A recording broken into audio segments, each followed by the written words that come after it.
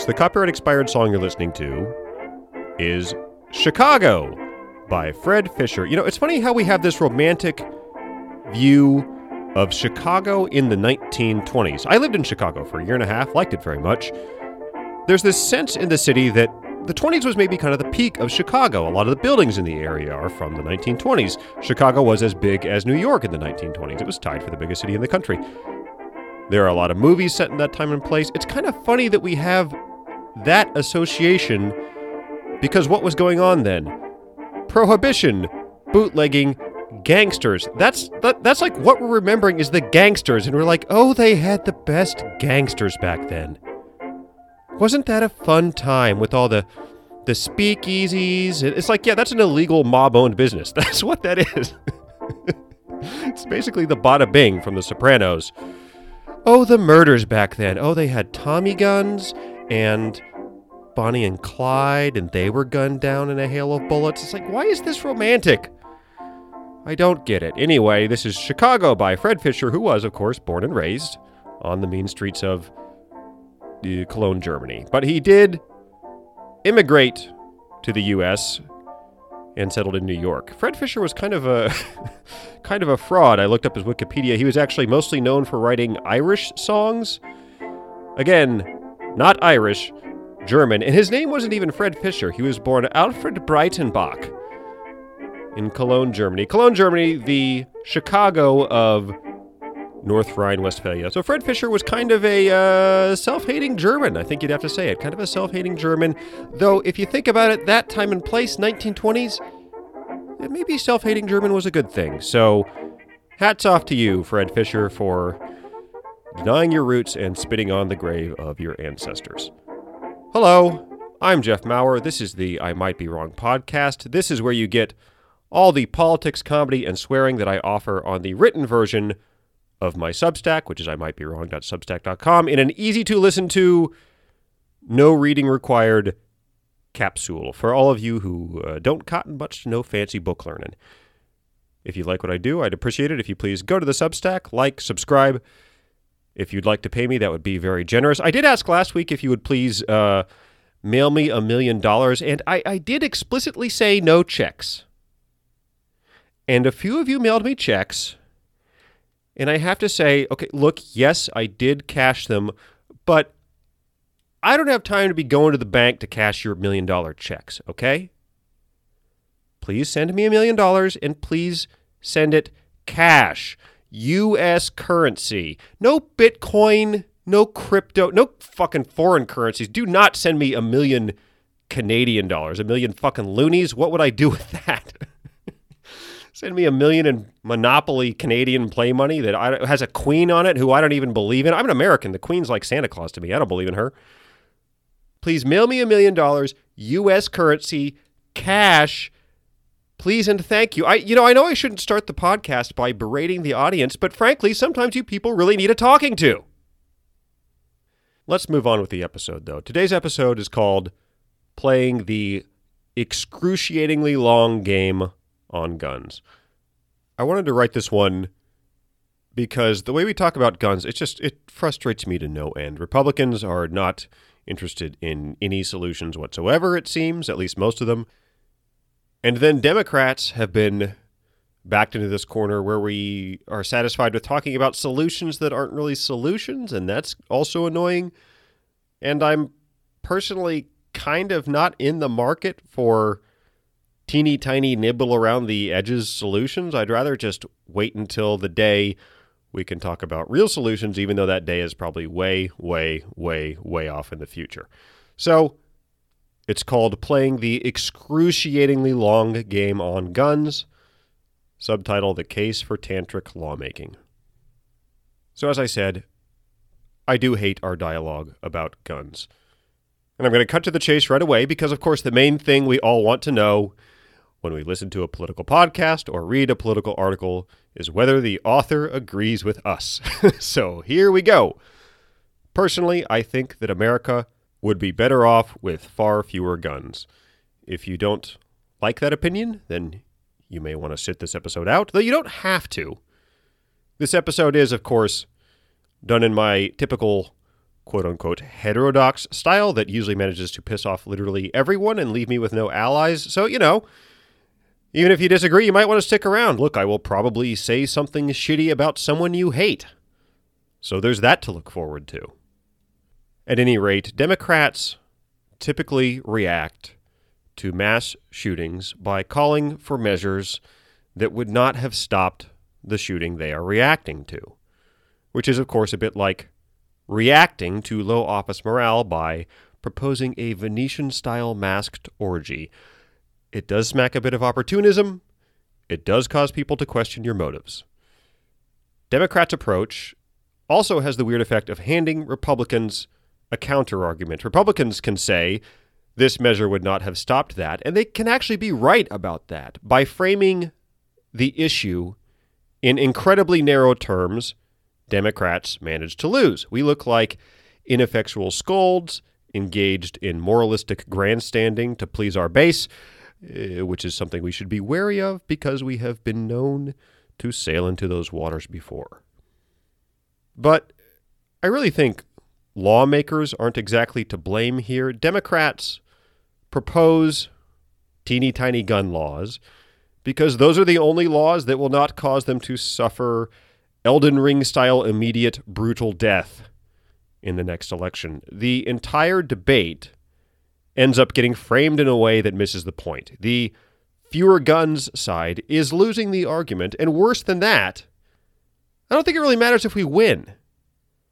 I do think we would be better off acknowledging that our current debate is mostly pointless and focusing on bringing about the day when it is possible to pass a law that actually matters, even though that day will probably not come for at least several decades.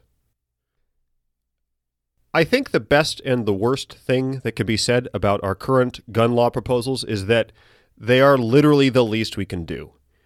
Democrats and a few Republicans are suggesting things like universal background checks and so-called red flag laws because these are reasonable ideas. After all, some things require clearance. You have to be approved by the government to drive a car, to fly a plane, to brew alcohol for sale. You even get vetted before a shelter.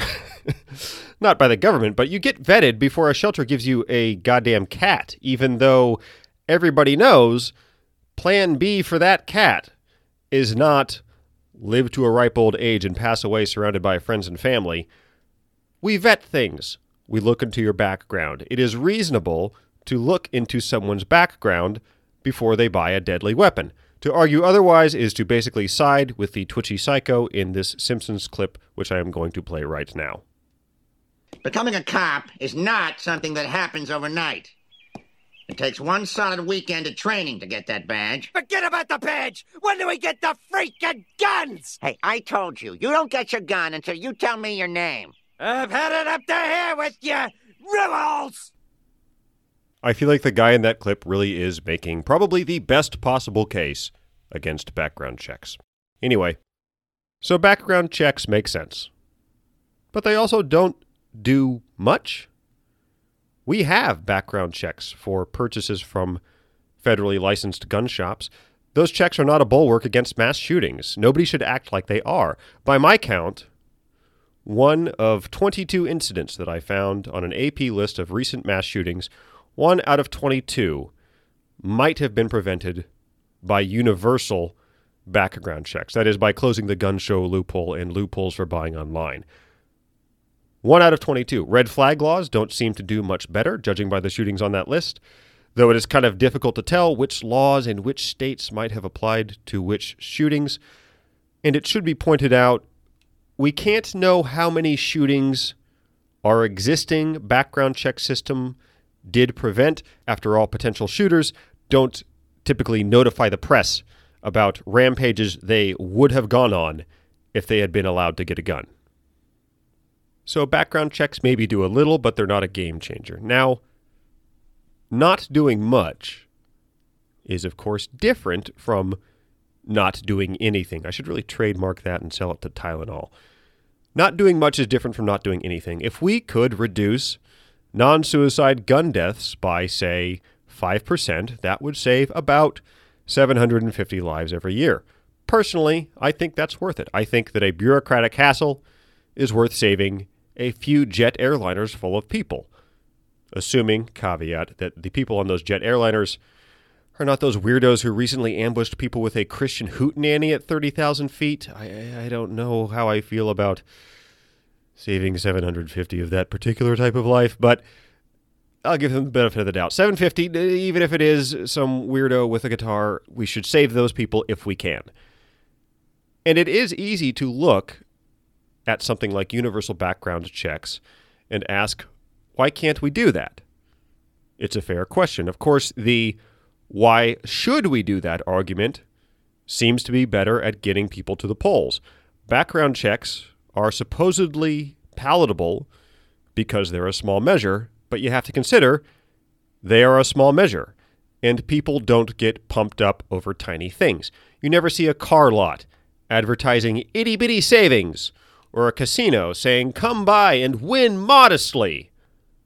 People don't get pumped over that. On the other hand, people who oppose gun restrictions often feel very strongly about that, and they do vote based on that preference, which might be why background check measures often poll well and then fail at the ballot box. And in between when I wrote this and when I'm recording this, the New York Times had a big front page article about all these various background check measures that have failed at the ballot box. So this is not elected officials letting us down.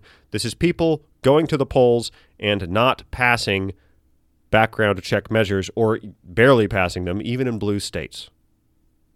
It's a real dynamic. It seems like these issue polls, once again, are not really giving us good information.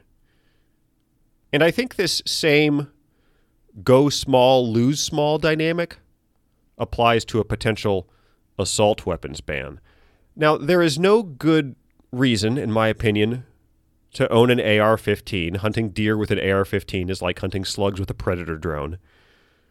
But there is also no technical definition of assault weapon. Assault weapon is a made-up category, like sapiosexual or performance class sedan.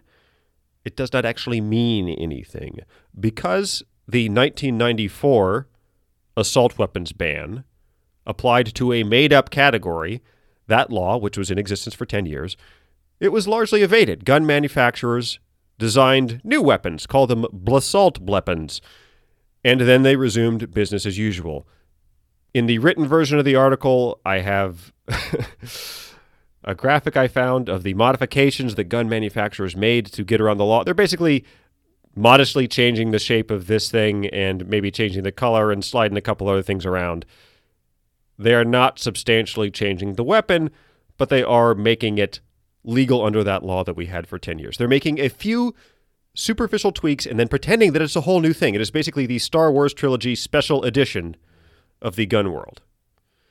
And we probably should not be surprised that most of the research, not all, it's a little fuzzy, but most of the research finds that the assault weapons ban, which expired in 2004, had little to no effect. A better approach than looking at assault weapons is to focus specifically on magazine capacity. There is some research suggesting that limiting the number of bullets that can be fired without reloading, that makes mass shootings less deadly. And the reason, I think, is obvious. If the shooter has to stop and reload, that gives police time to intervene. Unless, of course, we are talking specifically about the Uvalde police, in which case the shooter stopping to reload will just give them more time to sit in the hallway and brainstorm excuses for not confronting the shooter. Nonetheless, it's important to note that most shootings are not mass shootings. The mass shootings get the headlines, but in recent years, 2.53% of non-suicide gun deaths are from mass shootings. And I think that does demonstrate the disingenuousness of our debate. We're focusing on mass shootings, but mass shootings are not really the problem. Mass shootings are a small, very small, really, subset of the real problem. And the real problem is the relatively high likelihood of being killed by a gun in a country with many, many guns. This is the problem visually, and again, there's a graphic on the written version of the article, but I can describe the graphic to you. On the y-axis is homicide by firearm per 100,000 people. And on the x-axis is guns per 100 people. So how many people are killed, how many guns there are. Most developed countries have not too many guns and not too many firearm homicides. So they are all clustered kind of down in the bottom left corner of the graph, and then way, way, way, way up on the far right and top of the graph. So lots of guns, lots of firearms. Guess who that is? It's us, the United States. There is a positive correlation between the number of guns and the number of firearm homicides. The R-squared is a little bit over 0.5. And again, the U.S. is the clear outlier among developed countries, parentheses excluding South Africa. South Africa's GDP makes it developed, but it's South Africa. It's weird. So the relationship is pretty clear. More guns means more shootings. The most common way of being killed by a gun, those ways don't make national news. The situation is very often two guys got into a fight and one of the guys had a gun. Gang violence is also part of the story. Unintentional shootings are part of the story. About 13% of non-suicide gun deaths are unintentional shootings. About 20% of all murder victims are killed by their romantic partner. Mass shootings get the headlines, but you are, in fact, far more likely, far, far, far more likely to be killed by a gun in a fight that boils over. And I do think there are legitimate reasons to own a gun. I am not a gun owner, but I do think there are legitimate reasons. I am not a hunter. I did grow up around hunters. I do know that hunting really matters to some people. They really, really enjoy it. For some people, it's a food source. Also, it should be noted I hate deer. I have lived in some deer-heavy parts of the country, and deer are assholes. Deer eat everything in your yard. They are on a kamikaze mission to make our streets undrivable. Deer are nihilistic fuckers who just want to watch the world burn. We really only tolerate deer due to a horrifically successful PR campaign, most notably Bambi, which I consider to be a shameless propaganda film that's basically the Servine version of Birth of a Nation. I can't believe we let our kids watch that filth. Fuck Bambi. So perhaps that's one of the reasons I think owning a gun to hunt is okay. I also think the other legitimate use for a gun is home protection. Now, personally, I will not be buying a gun for home protection.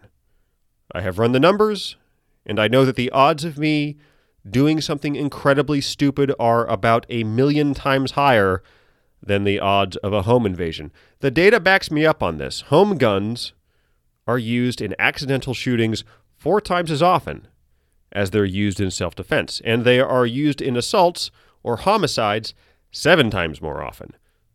For me, this is an easy call, though I am reluctant to infringe on what people can do in their own homes, and if some people feel that they are safer with a gun, then that is a choice that I consider to be not insane. But I do think that some of the other arguments for gun ownership are extremely bad. The only thing that stops a bad guy with a gun is a good guy with a gun argument. That strikes me as quite obviously untrue. There are, of course, a few instances of civilians with guns stopping a shooter. Of course, there are also examples of them wading into the fray and making things worse. Crime data is very difficult to parse. There are so many variables when it comes to crime that it is very difficult to isolate one thing. But I do think it's fair to say that the preponderance of evidence shows no connection between more guns and less crime. Honestly, based on my reading of the research, if anything, the correlation runs the other way. High crime areas tend to be more gun areas. Also, let me throw in one anecdote among the data. I was once in a 7-Eleven, and I noticed that the guy in front of me, who was probably 80, certainly in his 70s, possibly past 80, he had a gun. And my reaction to that bit of information was absolutely not to think, oh, good, Rip Van Winkle and his arsenal of cataracts, hand tremors, and high-powered weaponry are keeping all of us safe. I have never felt more calm in my life. I would say that my reaction was something to the exact opposite of that. So that's one argument I think is no good. I would also say that In my opinion, the so-called right to revolution argument is patently absurd. Gun rights advocates do sometimes get the ghost of Thomas Paine up their ass, and they start waxing poetic about how guns keep away tyranny. They keep the government at bay. Look, frankly, I believe that to be moronic. Do people know what kind of weaponry the military is using? The defense budget this year is $782 billion. I promise you, they are not spending that on pistols. Your Glock is not going to do anything if the shit hits the fan and the government sends an F-35 Lightning after you, okay? Protection from government tyranny comes from our laws, and it comes from our institutions. It does not come from small arms shootouts, and some people might not like that system of keeping government tyranny in check, but if you do not like it, I'm afraid the train left that station about 200 years ago. So to sum up, in my opinion, yes, there are legitimate reasons to own a gun, but I also think that the unbelievable proliferation of guns in this country, especially handguns, which are used in 59% of gun murders, that proliferation is making us all less safe. Guns are so common and so easy to get that a lot of people have them, and therefore conflict turns deadly far too often. Any law that does not address that reality is, in my opinion, just nibbling around the edges of the problem. And of course, most European countries ban most guns. That was most of the countries in that graph I talked about earlier. They have fewer guns, they have fewer gun homicides, by a lot. Canada has more guns than most European countries, but far fewer than us. And they also have major restrictions on guns, restrictions that include mostly forbidding carrying a handgun outside of the home. Now, personally, here's the law I would put in place if I was in charge. I would like to see a ban on any gun shorter than 2 feet in length or that can fire more than 2 rounds at a time before being reloaded. This would allow people to have a rifle for hunting or for home protection, and that's really about it. Now, maybe some exceptions could be made for the very small number of farmers who have predator control issues. I would not, of course, want to subject someone to a 30 to 50 feral hogs situation, if you remember that famous tweet. But for most people, 30 to 50 feral hogs is kind of an abstract concept. For most people, the ability to quickly and effortlessly slaughter 20 wild swine, that is not a daily concern. And I know, of course, that my proposal, if I were to, if I was in Congress, I put this forward as a law, that proposal would be unbelievably unpopular. Difficult to find words to describe how unpopular that would be. And I would not for a second recommend that any Democratic politician endorse my plan. If any Democratic politician was asked to get on the record about my 2 feet, 2 shots idea, my recommendation to them, as someone with a background in messaging who thinks about these things, my recommendation would be that they call me a communist and then, if I am nearby, spit on me. My idea is surely the least popular idea since OnlyFans decided to try to compete with Nick Jr. And that is all before you consider that my plan would require a gigantic Australian-style gun buyback program that would cost tens of billions of dollars. So I know people are not about to jump on this bandwagon, but if I'm being honest, I don't quite know what else to think about this issue. I just cannot convince myself that things like background checks and limits on magazine capacity would do very much. I don't think that they would, nor can I shrug my shoulders and say, nothing you can do about this, when I don't think that's true either. The reality, as I see it, is that the prevalence of guns is making us less safe. Decreasing that prevalence would probably reduce murder, maiming, and suicides by a substantial amount. So I'm interested in policies that achieve that outcome, and if I'm being honest, I don't give much of a damn about the others. And of course, a serious gun reduction measure might require repealing the Second Amendment. That would be a heavy political lift, to say the least. Now, you might not have to repeal the Second Amendment, but at a minimum, the Heller decision would need to be reversed. Also not easy. So these realities push the date at which a serious gun control measure could realistically be considered way, way off into the future. Passing a major gun reduction law would require a change in attitudes of the type that has only happened a couple of times in American history. This process would take an excruciatingly long time. This is tantric lawmaking in its most extreme form. And I can understand why people would find this approach unappealing, impractical, and basically a non-starter. But if we want to actually address the issue, this is the only road that I personally see. Now, I have witnessed one sea change in public opinion in my lifetime: gay rights. As recently as the 90s, support for gay marriage was a fringe opinion, kind of like believing that dogs should be allowed to practice medicine. Nowadays, that opinion is really normal. 70% of Americans support gay marriage, including 84% of people aged 34 and under. So that tells me that incredible turnarounds are possible. Of course, let's recognize that just because one unpopular opinion eventually became popular does not mean that all unpopular opinions are destined to become popular. That is shitty logic. That is similar to the logic people use when they say, well, they said we couldn't go to the moon, but we did, and therefore every stupid pie-in-the-sky idea is actually possible. The reality is that most unpopular ideas just stay unpopular, which is, for example, why the socialist revolution is currently 174 years behind schedule. But I do think that the argument for majorly reducing guns has a chance to become popular because, much like with gay marriage, I think the logic is sound. I have basically laid out the argument for fewer guns in this podcast. Do you find it convincing?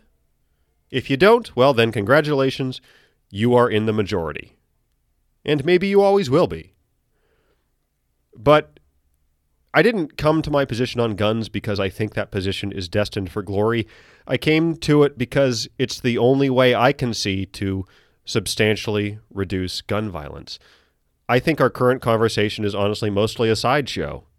And it happens to be a sideshow waged on terrain that I find to be very favorable to the pro-gun side. And honestly, the only conversation I am interested in is a conversation about changing the conversation. The nibble around the margins approach isn't getting us anywhere, and I don't think it ever will. If this country is ever going to pass a serious gun law, then it will probably happen several decades from now, which, the attitude I'm taking is, seems like a great reason to start moving towards that outcome right away. And that's the episode. Very good discussion in the comments section on this one. If you want to see the arguments for and against gun control, they are in the comments section. Can I add that I kind of like the song Chicago by Fred Fisher? I mean, it's no What's Up by Four Non Blondes, what is, but this one's kind of peppy, and I like it. Also, the recording does not sound like it was done in a tin shack during a hailstorm. They've actually got some half-decent audio quality on this one, so well done, Fred Fisher, though you are a fraud. Oh, also, by the way, actually, this song is being played by a guy we know from this podcast, Paul Cracker-Ass Whiteman. Also not from Chicago. Also a fraud in the eyes of many. Anyway, that's it for this episode. I will be back next week with another episode, unless, as always, I am sued into bankruptcy by Ani DeFranco. It is always a risk I run in this business. But the plan is to be back next week, so until then, thank you very much for listening, and bye for now.